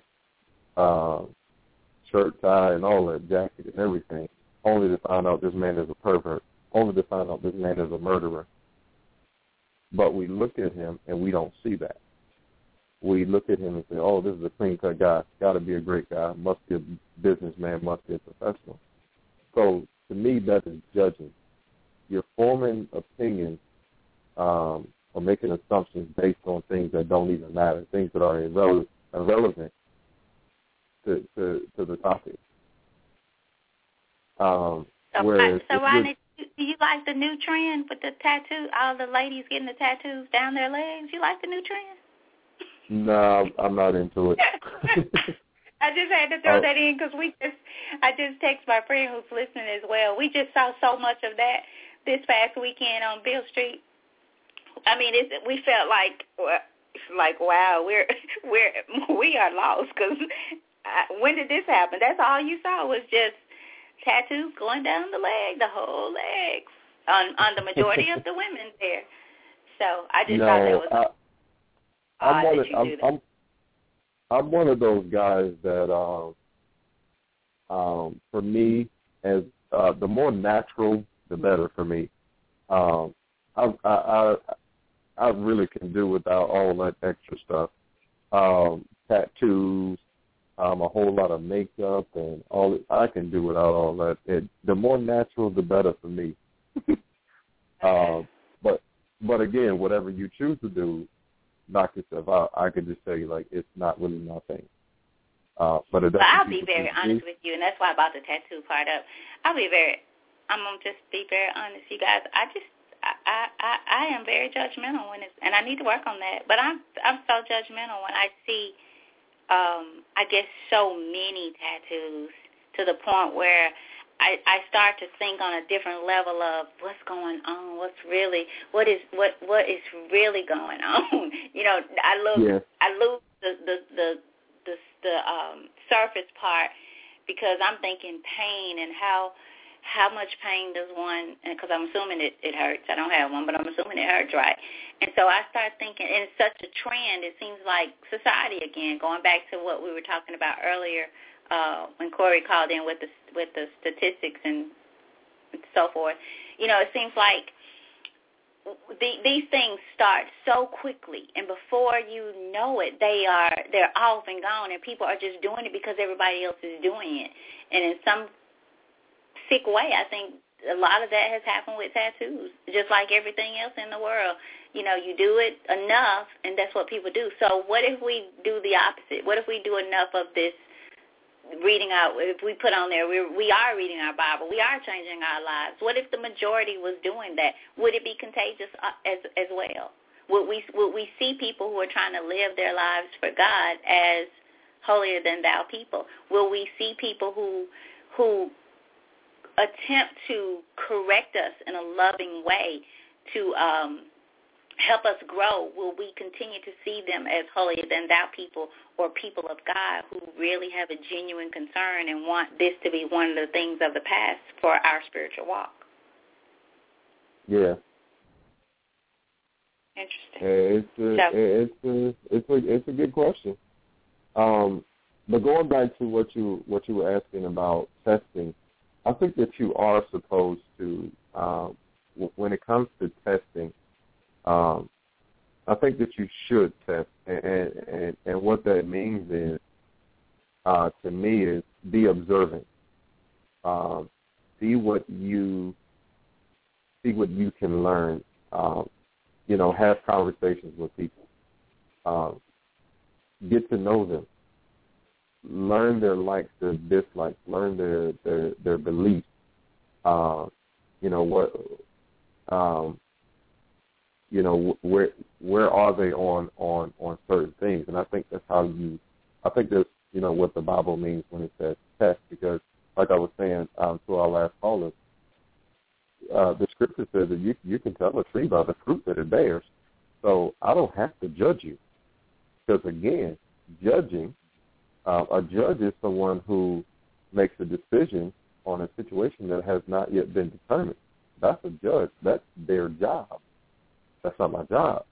But what my job is to do is to go in and just have a conversation and to be observant. Be quiet. You don't have to talk all the time, you know, but look at those things. And if I'm looking at a scripture or scriptures that are not matching what I'm seeing in church, it's on me if I choose to stay there. It's on me if I choose to make excuses as to why I'm staying there, or make excuses as, you know, as to, oh, I can't live right because, you know, the scripture says this, but my pastor says this. No. The scripture says, I would rather you not be ignorant. Ignorant is because you want to be ignorant. But educate yourself and then make sound decisions. Mm-hmm. And so to me, that's what testing is. Giving people a chance to hang themselves. You know, because Ronnie, if someone isn't right, you're gonna find out how. Right. I was just saying, I feel that we've gotten, and we've said this many times again, we've gotten so far away from just the basic Word of God that we have come up with so many ways to try to get God's Word out, try to do this and try to do that. So much so to people just have lost the true, just the simplicity of just reading God's Word, trying to understand continuously, seeking Him, and allowing Him to control your life, to allow his perfect will in your life. And we've also lost that boldness, that honesty, I guess. Even yesterday at the funeral that I went to, the man who was kind of, what they would call him, but he was kind of over everything, make sure everything kind of happens and the people get up and do what they're supposed to do. And he had such boldness that I simply loved, where many people, you could see their faces where they didn't like the fact that he said, okay, you get 5 minutes. If you go longer than 5 minutes, you're going to see me stand up. He talked about, he was just in order. It was just decent. It was in order. It was timely. It was just flawless. And I love that. But in this world, we've become so lax with everything, even with speaking truth. As we talk about the spirits and testing the spirits, and we'll know them by their fruit. We will pick up, as you said, pear tree won't fall from an apple tree. We will sit and watch the pear on the ground, saying that it fell from the apple tree, and we'll know that, but we won't say anything. Mm-hmm. We just walk around with like we have blinders on, and again, I think a lot of that has come from. Number one, we don't want to know the truth, because once we know, or we want to pretend that we don't know, that we lack that knowledge. We don't want to feel accountable. We have this something in our mind that says if I act as if I don't know, if I pretend I don't know, if I don't know, then I'm not accountable. Or we feel we cannot say anything because our fruit that's falling from our tree ain't that much better.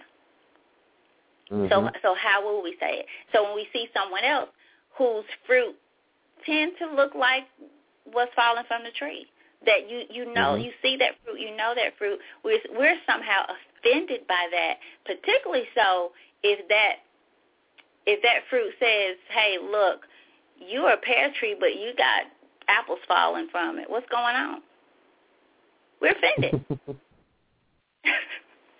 I mean, really, we're offended, and we see those people as holier than thou. In my opinion, we need more holier than thou people in that aspect, who's saying, I want you to call me out. I want you to call me out. I want, when you see me going astray, when you see something fall from my tree that I say I'm not, pull me over, talk to me, pray with me, tell me. Because I don't have it right in all areas. I don't have it right. But in many cases, we don't want that to happen. I'm telling you, we would rather be ignorant. We would rather be ignorant. So is that a form of godliness, denying power thereof? Is that could we say that? I know there's a lot into that verse as well, but could we say that that's the reason we don't? The sick is not being healed. Our children are going astray. Marriages are falling apart, even in the church, even with people who we met a couple that had been married 40-some years and getting a divorce. Really? For what?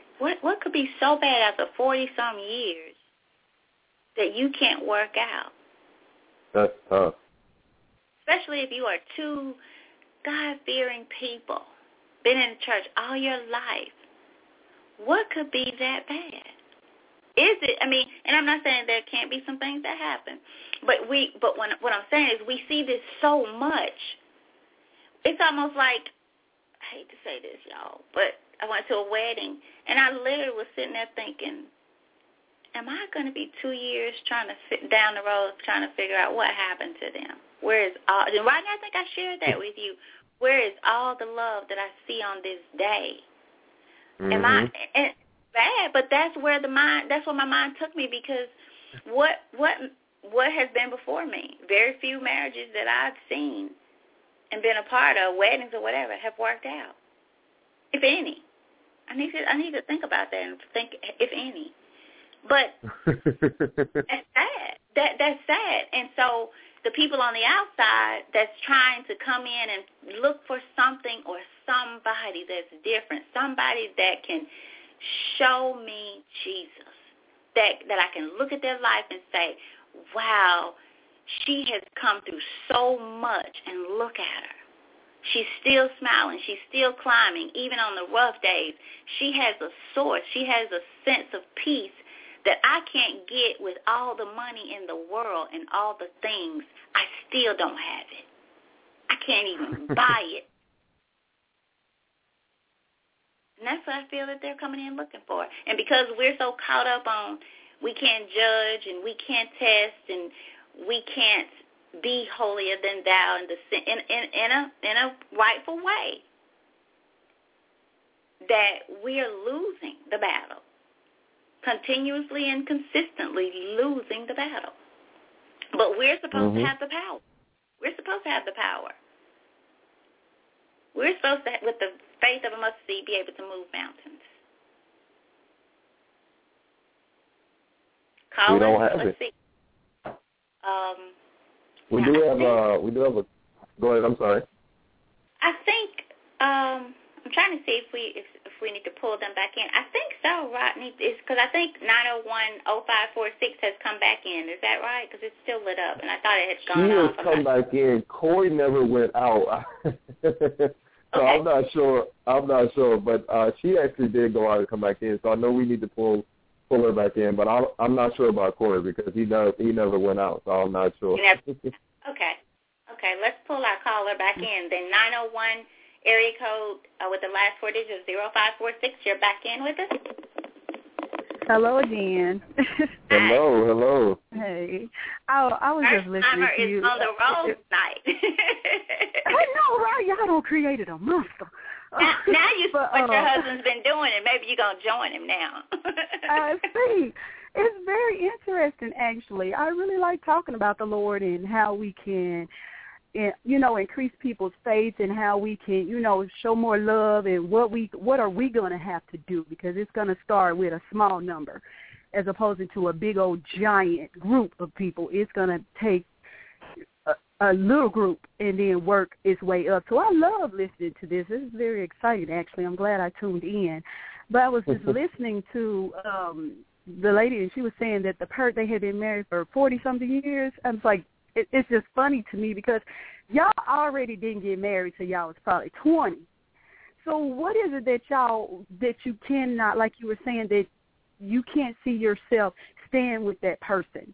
Especially when you say you loved him or her for all these years, and because you waited till the children were out the house or whatever your reasons were for now you want to get a divorce. People look down on marriage now.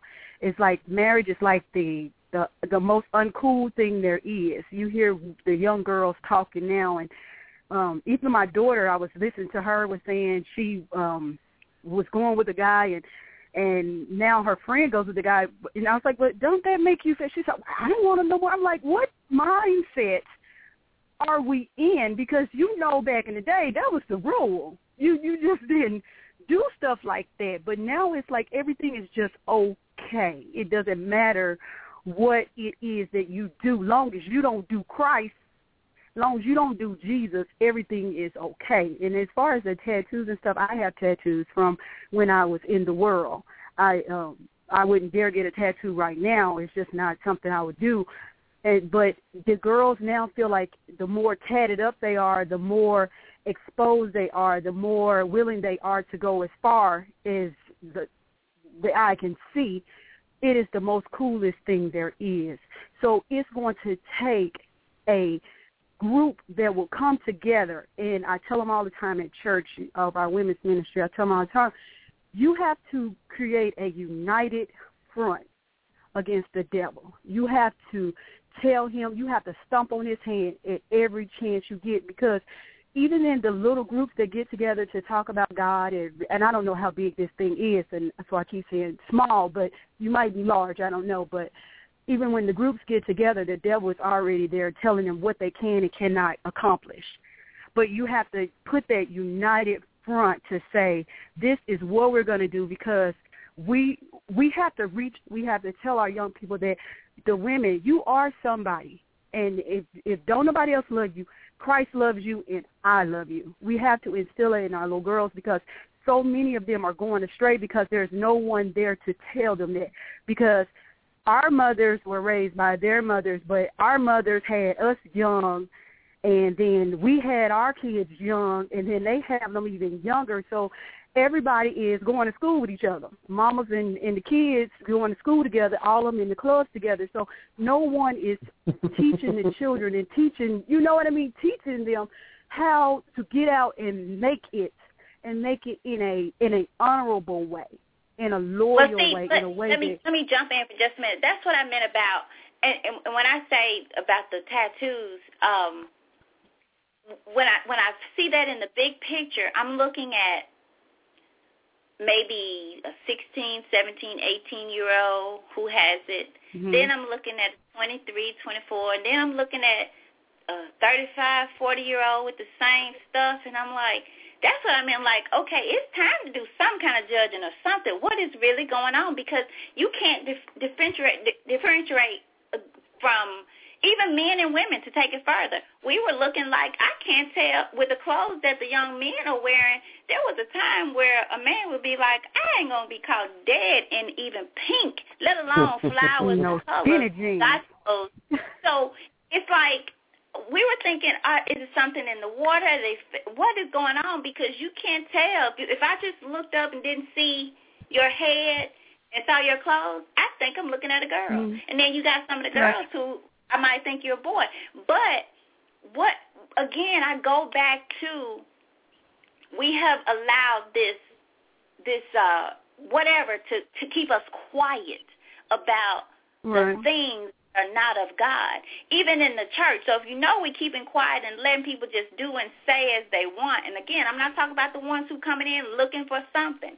What it is, when they're coming in, they're not finding something. They're finding the same thing. And so what they're saying is, I might as well go back out in the world. At least I can do what I was there. Well, he said that, it says that right is going to be called wrong and wrong is going to be called right. He said that the and even that they will create new ways to do things. Let's create new ways. Even that they will create, this world will create new things and new ways. Well, he said there's nothing new under the sun, so they could. He said there's nothing new under the sun. So everything that's happening, it's already been done. It's just they just thinking of more inventive ways to redo it, like our culotte pants. They just made them longer and bigger at the bottom. We've already done it. You see what I'm saying? Like all the different color socks, we did that. All the different things that they're doing, we did it. It's just we wasn't so bold with it. We cared about what our mothers thought of us. We cared about our grandmothers. We couldn't just go down the street and the neighbors would whoop us, and then when we got home, they would tell us, and their daddy would whoop us, and then our grandmama would whoop us. People were there who looked after us and took care of us. That is no more. So what we have to do is we have to get back to our first love. That's where we have to go back to. We can't try to rationalize what's going on in this world, because he said all these things have to come to pass. So we can't be worried about what's going on in the world. We got to get back to our first love, which is Jesus. No matter what these people are doing, no, we do not judge them. And I mean, and it's just my opinion. Well, it's not my opinion, but the word of God says do not judge. But we cannot be worried about what they're doing per se as a person. We have to find out the root of the problem. And the root of the problem is there's no Jesus. Like you said, there's no more fear in God. There's no more trust in the people of God.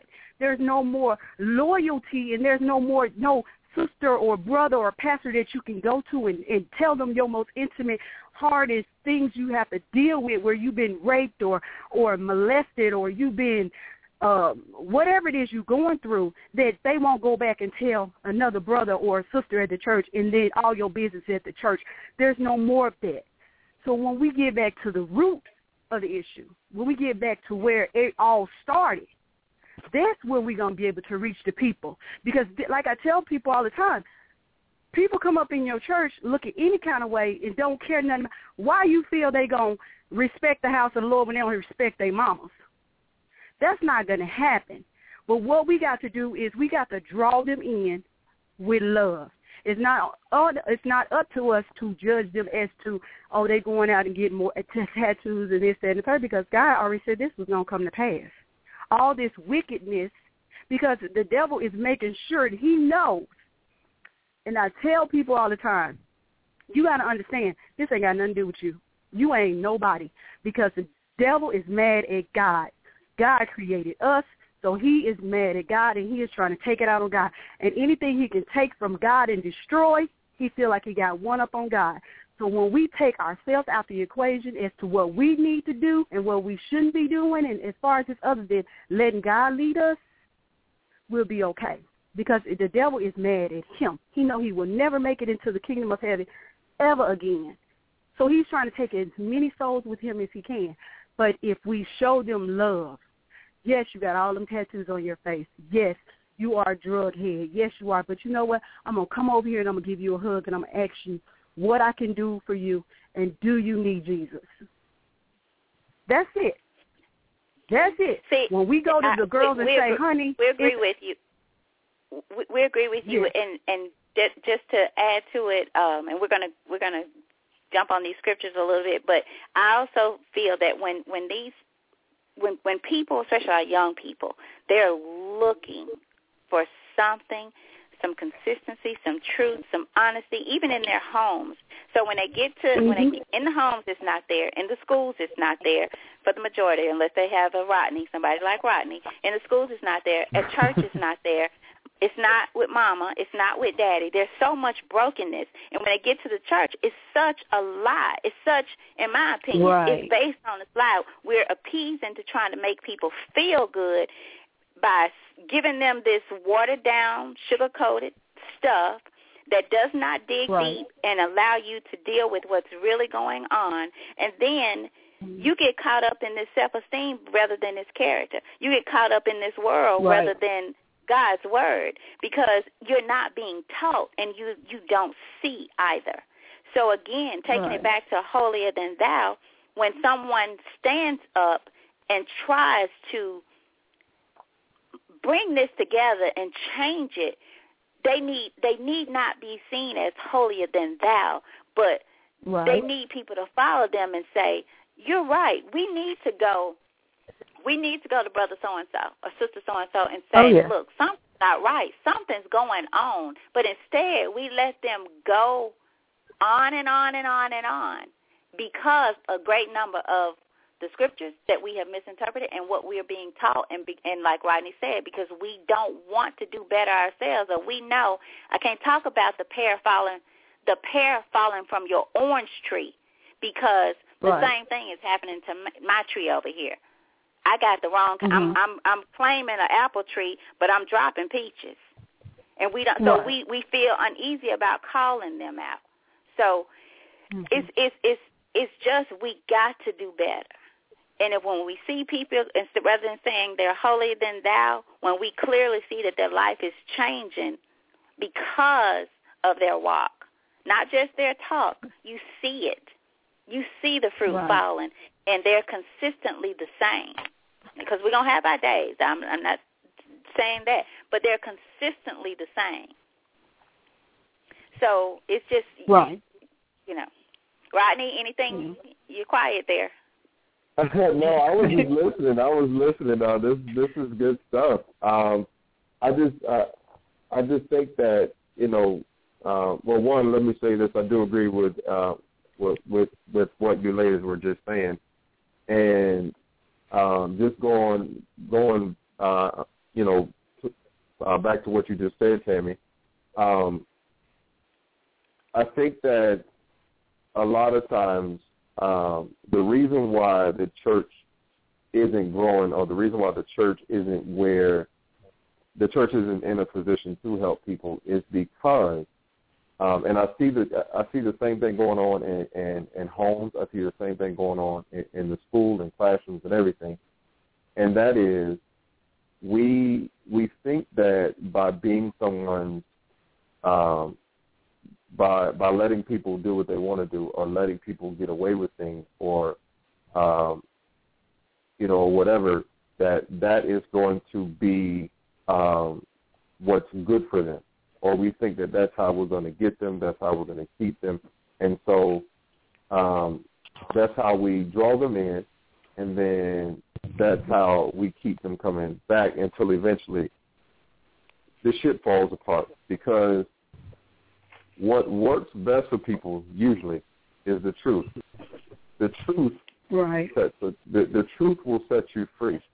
But the problem is we spend a lot of time being dishonest. I see teachers doing it. I see preachers doing it. We see the politicians doing it all the time. And instead of giving people what they need, which is the truth. Now, that doesn't mean you go at them any kind of way. No, you have to be tactful about it. You have to be professional about it. You have to do it with love, because when you do it with love, it's much easier to receive. But if it's black, you call it black. You don't go and say, oh, it might be a little gray there. No, if it's black, it's black. If it's white, it's white. Yeah. We have to get to a point where we stop feeling sorry for people because of their situation. We can have compassion. We should have compassion, which is totally different than feeling sorry for somebody. But we go in and we have compassion, but at the same time, you know what? You still have to follow the same rules as everyone else. And even if you're a new beginner, just because you're a new beginner doesn't mean that you are exempt. You know, that's just like if I go to Massachusetts and I break a law and I say, well, this is how we do it in Virginia. I'm not in Virginia anymore, or at that particular time. So I have to just because I don't know the law in Massachusetts doesn't excuse me from the law in Massachusetts. And the same thing goes along with the scriptures. But I think the biggest thing is truth and honesty. And so, you know, this last part of the show, you know, we're going to get into, I guess, some of the misunderstood scriptures, the misquoted scriptures, you know, and even some things that we just hear all the time, and they're not quite accurate, but we pick up on them. So definitely our caller, you know, please feel free. You know, I got a feeling that, you know, you might want to jump in on these. So please feel free once we put those out for sure. And I'm glad you called in too. You have made some great points. So please don't be nervous or anything else. Okay. All right. I'm gonna get off. So we do appreciate it, but don't go anywhere. Don't go anywhere because you may have something you want to add to these. So don't go anywhere. But do me a favor, press the number 1, so that way we know if you want to jump back in, we can definitely pull you back in. Okay. All right. All right. Tammy, you want to go ahead and yes, Tammy, and jump to these? Yes, I'm here. I was trying to see, what happens when she presses the number 1. There it is. Okay, it went away. I wasn't sure if I did something wrong the last time, but I did take her out of queue, and she pressed the number 1. I guess we've talked about this one quite a bit already tonight. Matthew, is it 7:1, I believe? Just a second here. Yeah, Matthew 7:1, the one that we've been talking about, judge not, lest you be judged. Again, I just feel that one has allowed us to be where we are. That's one of the verses, because we and it says the truth shall set us free. It seems like we take the easy road with this for many reasons, but that's one that I feel that has allowed us to be hush-hush, to not speak truth, the godly truth. Again, it's not judging if we are holding each other accountable for who we say we are. Even in the workplace, like you said, teaching. I am so amazed by the lack of integrity and accountability that will go on in an office setting, and people will say nothing. not to that person. They will say nothing. So it has spirit even into everyday life. We are mute. We don't talk and say what needs to be said in order for what needs to be done to be able to be done, to get done. So we walk around with blinders on, which is what I meant by that. We walk around with blinders on, and it's just giving people crutches who can walk, who should be able to walk. It reminds me of the story of the dog. I guess the parent of the dog had no legs and would drag himself. I don't know if you heard this, Rodney, but we talked about it on the show. Would drag himself, and because the dog had this puppy, and that's how the puppy saw her get around, and so that's how he walked. He dragged himself, but his legs were fine. And so we just keep doing what we see. We're not reading to become knowledgeable. We're not reading to grow spiritually. We're holding on to scriptures and verses that say it's okay for you to stay in this world, but expect the power of God. It's okay for you to continue to be okay with your desires. I asked the question the other week, are you in harmony with your desires? Because I can tell you, I have gotten to a place where I question my questions, my thoughts. Like, really? Are we're here? I have to snatch my own Band-Aids off. I have to snatch my thoughts out of my head and say, this is no longer who you are. This is no longer who you're working to be. You're not living to be pleasing to yourself anymore or this world. Is it hard? Is it difficult? Yes. But at the same time, do I want somebody to say when they see me and sense that something's going wrong, call it judging if you want. Call it judging. But see, I'm now at that place. I once was at that place where I would say, well, who do you think you are? Rather than hearing what you're saying, I would put it back on you. Well, who do you think you are? You do this, you do this, you do that. So I would be okay with them coming to me saying, I'm judging you. I would say, thank you, Lord. Somebody is. Somebody here is.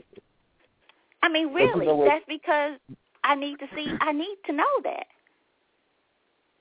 But you know what also, excuse me, Tammy, when we look at that scripture and it says, judge not, and so we're afraid to speak because we look at that scripture and we've been taught that if you say anything negative about anyone, that's judging.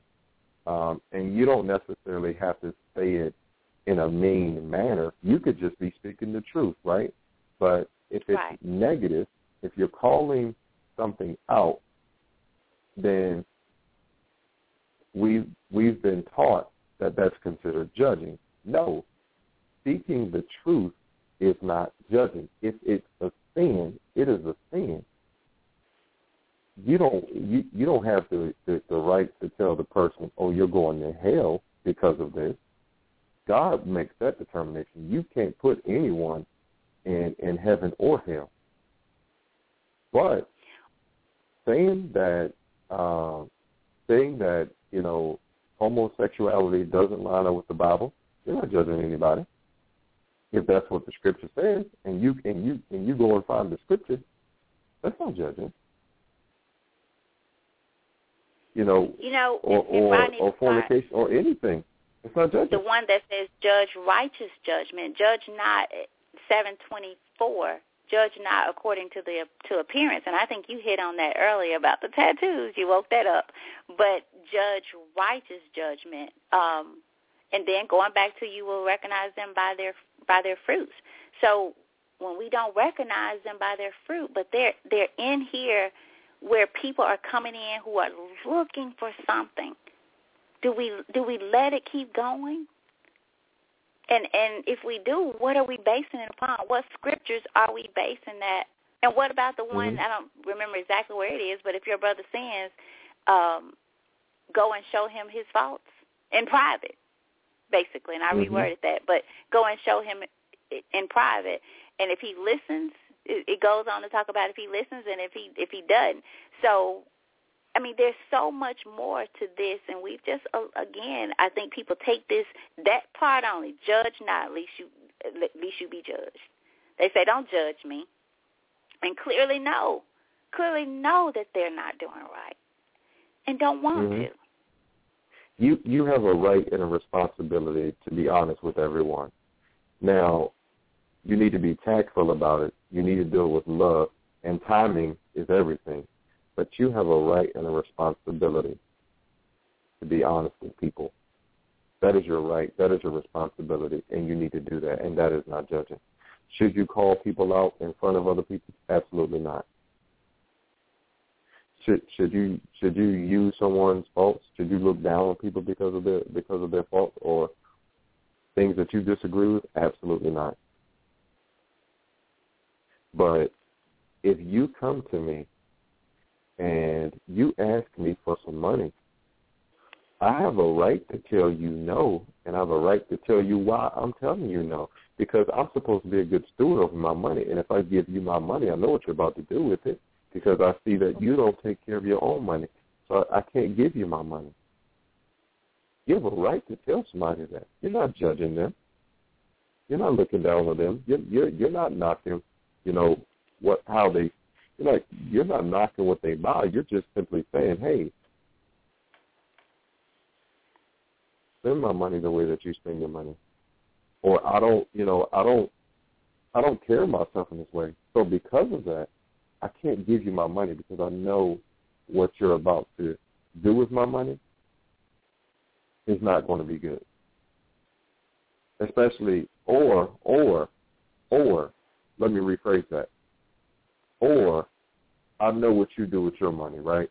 So the reason why you keep getting back in this position is because of what you continue to do with your money. So it would not be smart of me to give you my money. It's my right to tell you that. I shouldn't see you doing something that's going to hurt yourself and then be afraid to tell you, because that's not love. And I don't believe that God would have me to do that. And let's jump into some other things, Sam, if you don't mind. We have about 8 minutes left, I think. Yeah, we do. And then real quick, I want to say, as we do all the time, is it working? Is what we're doing working? Look at society. Look at the church. Look at us. So is it working? Let's see. What's another one that? And I did want to. We have about. I have one. Few minutes. Go ahead. Okay. So, I think the whole idea of we hear all the time, and I think you said just because it sounds good, nobody's perfect. That kind of goes along with this because we mess up. We go, well, nobody's perfect, right? We're quick to use that as our defense when we do make a mistake and someone does look at us sideways or someone does judge us, right? They say, oh, nobody's perfect. But that's something, going back to what I said earlier about the young lady who heard something and it sounded so good that she's accepted it. It's not knowledge. It's a perception. It's an opinion she got from somewhere else, from someone else, and she adopted it as her own. She didn't research that. That's what we've done with perfection. Someone made it sound so good now. It's just a common thing, right? But in the Bible, James 3:2 says, for in many things we offend all. If any man offend not in word, the same is a perfect man, and able also to bridle the whole body. And then if you go to Matthew 5:48, right, at the end of Matthew 5:48, Matthew 5:48, it says, be ye therefore perfect, even as your Father which is in heaven is perfect. So according to man, can we ever be perfect? Absolutely not. But in God's eyesight, even while you're walking here on this earth, can you be perfect? According to the scriptures, yes, because it says, be ye therefore perfect. I don't think God would tell you to do anything that you can't do. Now, the difference is, the reason why you can't be perfect according to man is because man can only see the physical. Man sees your body, what you do with your body. Man hears the words that come out of your mouth, and so on. So because of that, man looks at you and says, oh, they made a mistake. Oh, they messed up. Right? God looks at your heart. So if your heart is right, that's what God is looking at. Because remember, when they were trying to anoint the king, they didn't look at David. All of David's brothers. And God said, nope, nope, nope. And he kept saying nope. And God said, man looks at the outward appearance. God looks at the heart. So there's a misconception about perfection. I so agree with you, and I'm going to say this, you guys. We know when we are not doing. Once we know God's word and we say we're seeking, we know when we're about to do something that's not pleasing to God. I do. Now, whether I choose to do it or not is on me. But I know prior to that this is not what they say, what would Jesus do? Jesus wouldn't do this. We know what will be pleased. I mean, really, if I just have to speak for myself, at this point in my life, I know when I'm about to do something wrong. I have to talk myself out of doing some wrong stuff daily. And just say that. I have to say, okay, sometimes I get up and say, okay, Lord, help me through this day. And I'm thankful at night that I made it. But it is a choice. That's a good one that you brought up, a really good one. And as you were talking about the heart, and I thought about this, and we have just a little time, don't we? I thought about this. I saw Irreplaceable, and it was about focus on the family. And this lady talked about having a son who had challenges, and I can't remember exactly what was wrong with him, but she made the comment to a friend that, why couldn't I have a normal son? And she said, I was so thankful for this type of friend that asked her the question, well, what's normal to God may not be normal for you. To God, he is normal. He was created for God's purpose just like he is, and he will fulfill that purpose. And she said she had to snap out of it. And her son, at the time of this movie, the documentary, actually, it was a documentary, he would literally, they were filming him, and he did not let anyone pass him without speaking. If he had to go up to them, and he's probably like 10 or 11 and really challenged, you could tell. But he had such joy, and Pete would change people's lives just because he wanted to make sure they said hello, and he wanted to say hello to them with the biggest smile. And so as we think about normal and perfection and all this, and as we bring it to a close, I want to kind of go back to where I went a little bit earlier, because I got this in reading today about Jesus being on the cross, and about, as mentioned, Abraham, and about the faith of Abraham. You guys, take yourself back to that time and that place, because, again, we know Jesus said it himself, I'm here. I came and I will die. I came to die on that cross. We hear the story, but visualize being back there in that time. What if, and the word says even now that God has made himself so clear to us that if he does, in my own words, if he does nothing else, his power, his undenying power is so clear. Who he is so clear to us. But go back to that time, because on that cross and at the time of resurrection, it talks about, even on the cross, how, again, going back to what I said earlier, people who had fallen asleep, dead in our words, were raised, and they came out of the graves and went out into the city. What if on this earth today, imagine Jesus being here, coming, telling us why he's here, who he is, and then to see it fulfilled, and then to see, even though he came for that, knew that, to see him on that cross and to see what happened. The Bible says what happened. The temples were torn in two from the top to the bottom. All this happened in spite of this was what was supposed to happen. And to me, that was God's way of saying, you don't have to doubt. Don't doubt my power. Don't doubt who I am.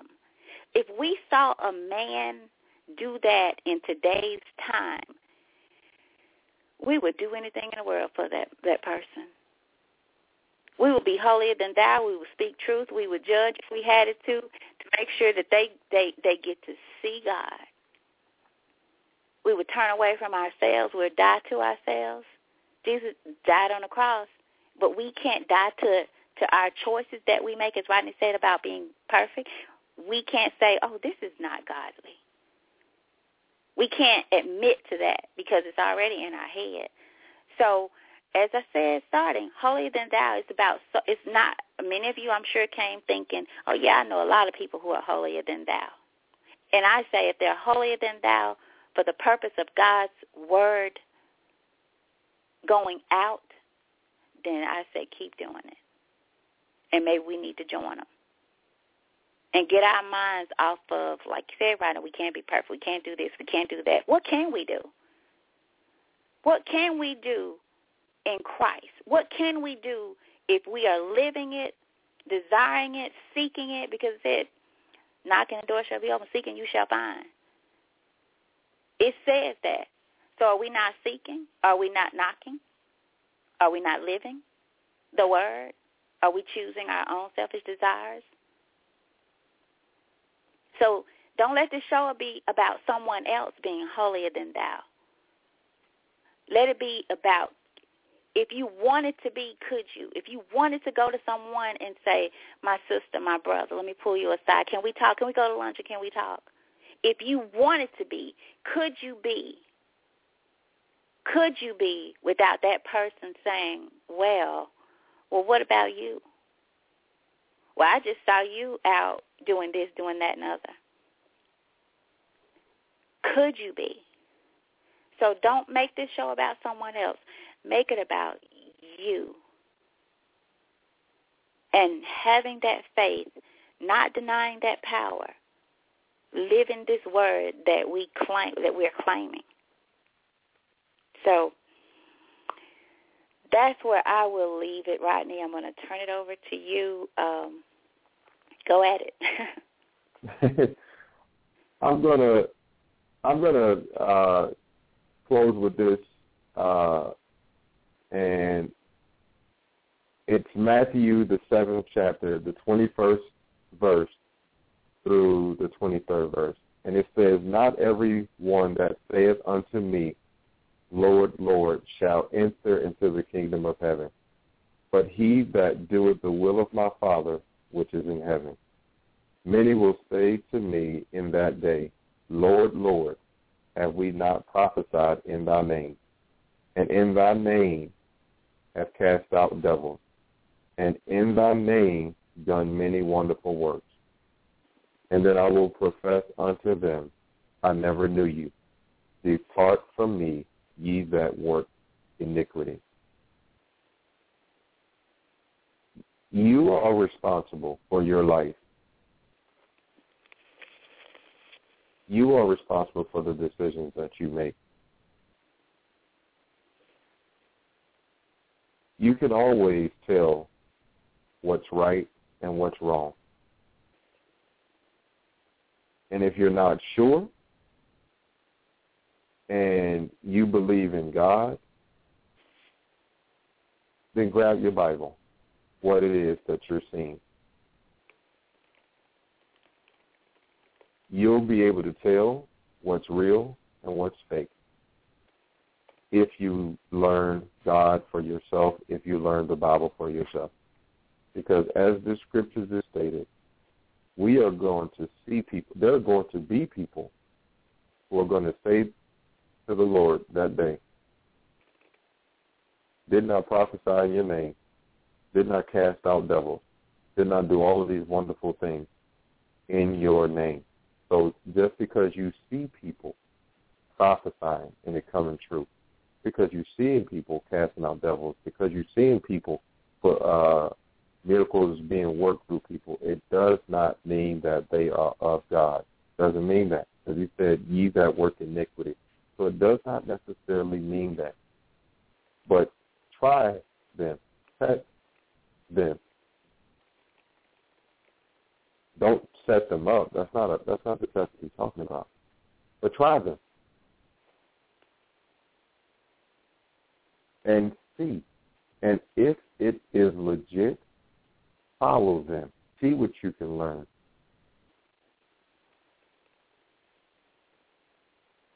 And then go from there. But if it's not right, then walk away. But don't walk away and say, forget this. Walk away and find something that is right. Yes, there are people who think that they are above everyone else. Don't let them be the reason that you are lost. Let them be your motivation for finding that freedom, for finding the truth. So that way you can keep other people from being lost. And remember, the greatest way to draw people is with love. That's my time.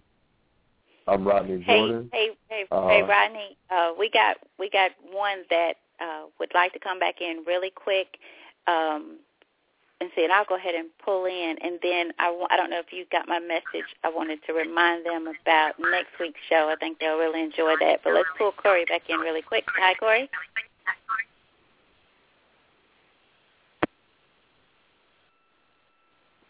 Well, I think we just lost. Can you hear me? Okay, yes, we can. I just want to say thank you for the show. I really enjoyed it tonight. Wife enjoyed it. Just keep up the great work. I think we need more of this, a lot more of it. And I think it will make everything much better. I really do appreciate it. Thank you so much, and thank you. I was thinking there's callers still out here, and you guys have listened to a show about God for more than 2 hours now, and that's what it's going to take. It takes us to change by putting things out there that the world is not putting out there. So tell people what we're doing. Do something in your area as well. So I think you're right, Corey, and thank you for your support, and thank you for your wife being a part of the Butterfly family now. All right, thank you. I appreciate you said this tonight, and I really do appreciate it. All right, thank you. Thank you, Corey. Okay, so I think that's it. Next week's topic, I'd like to just tell you guys about it because some of you are not on Facebook, but it is what is love and what does it look like on you? We're going to talk about love, marriage, relationships, and things like that. And what is it? And what does it look like on you? And we'll get into depth about love. So join us next Monday, 8 o'clock Central Standard Time. Listen online or by phone. Share the show with someone. Invite a friend to listen in. That will be a great, great topic. So what is love and what does it look like on you? Okay? Is there such thing as a soulmate? Huh? I said, is there such thing as a soulmate? I'd love to hear what people have to say because I have an interesting commentary on that this weekend. So I'd love to hear what people have to say. That is interesting. And if so, is there more than one? I'd like to know that too. If there is, it's going to be a good show. Come back and join us. It really will. So you guys join us and think about that topic. What is love and what does it look like on you? If you say you're in love, what does it look like on you? How do you feel? We'll talk about all of that. So thank you all for listening, and I'll end again with just thanking my cousin again who listens faithfully. She was on before I could get on tonight again. So this goes out to Diane in Atlanta, and we hope to see you guys back here next Monday, same time. Thank everyone for listening. Good night, Rodney. Good night, Tammy.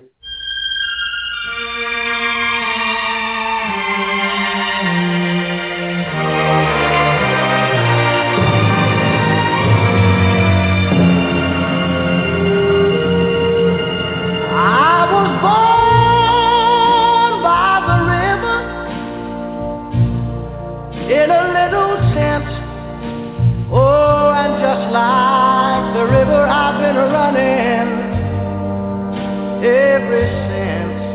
It's been a long but I know a change gonna come. Oh, yes it will. It's been too hard living, but I'm afraid to die. I don't know what's up there beyond the sky. It's been a long time coming, but I know a change gonna come. Oh, yes it will. I go to the movie and I go downtown. Somebody keep telling me don't hang around. It's been a long time coming, but I know a change gonna come. Oh, yes it will. Then I go to my brother and I say, brother, help me please.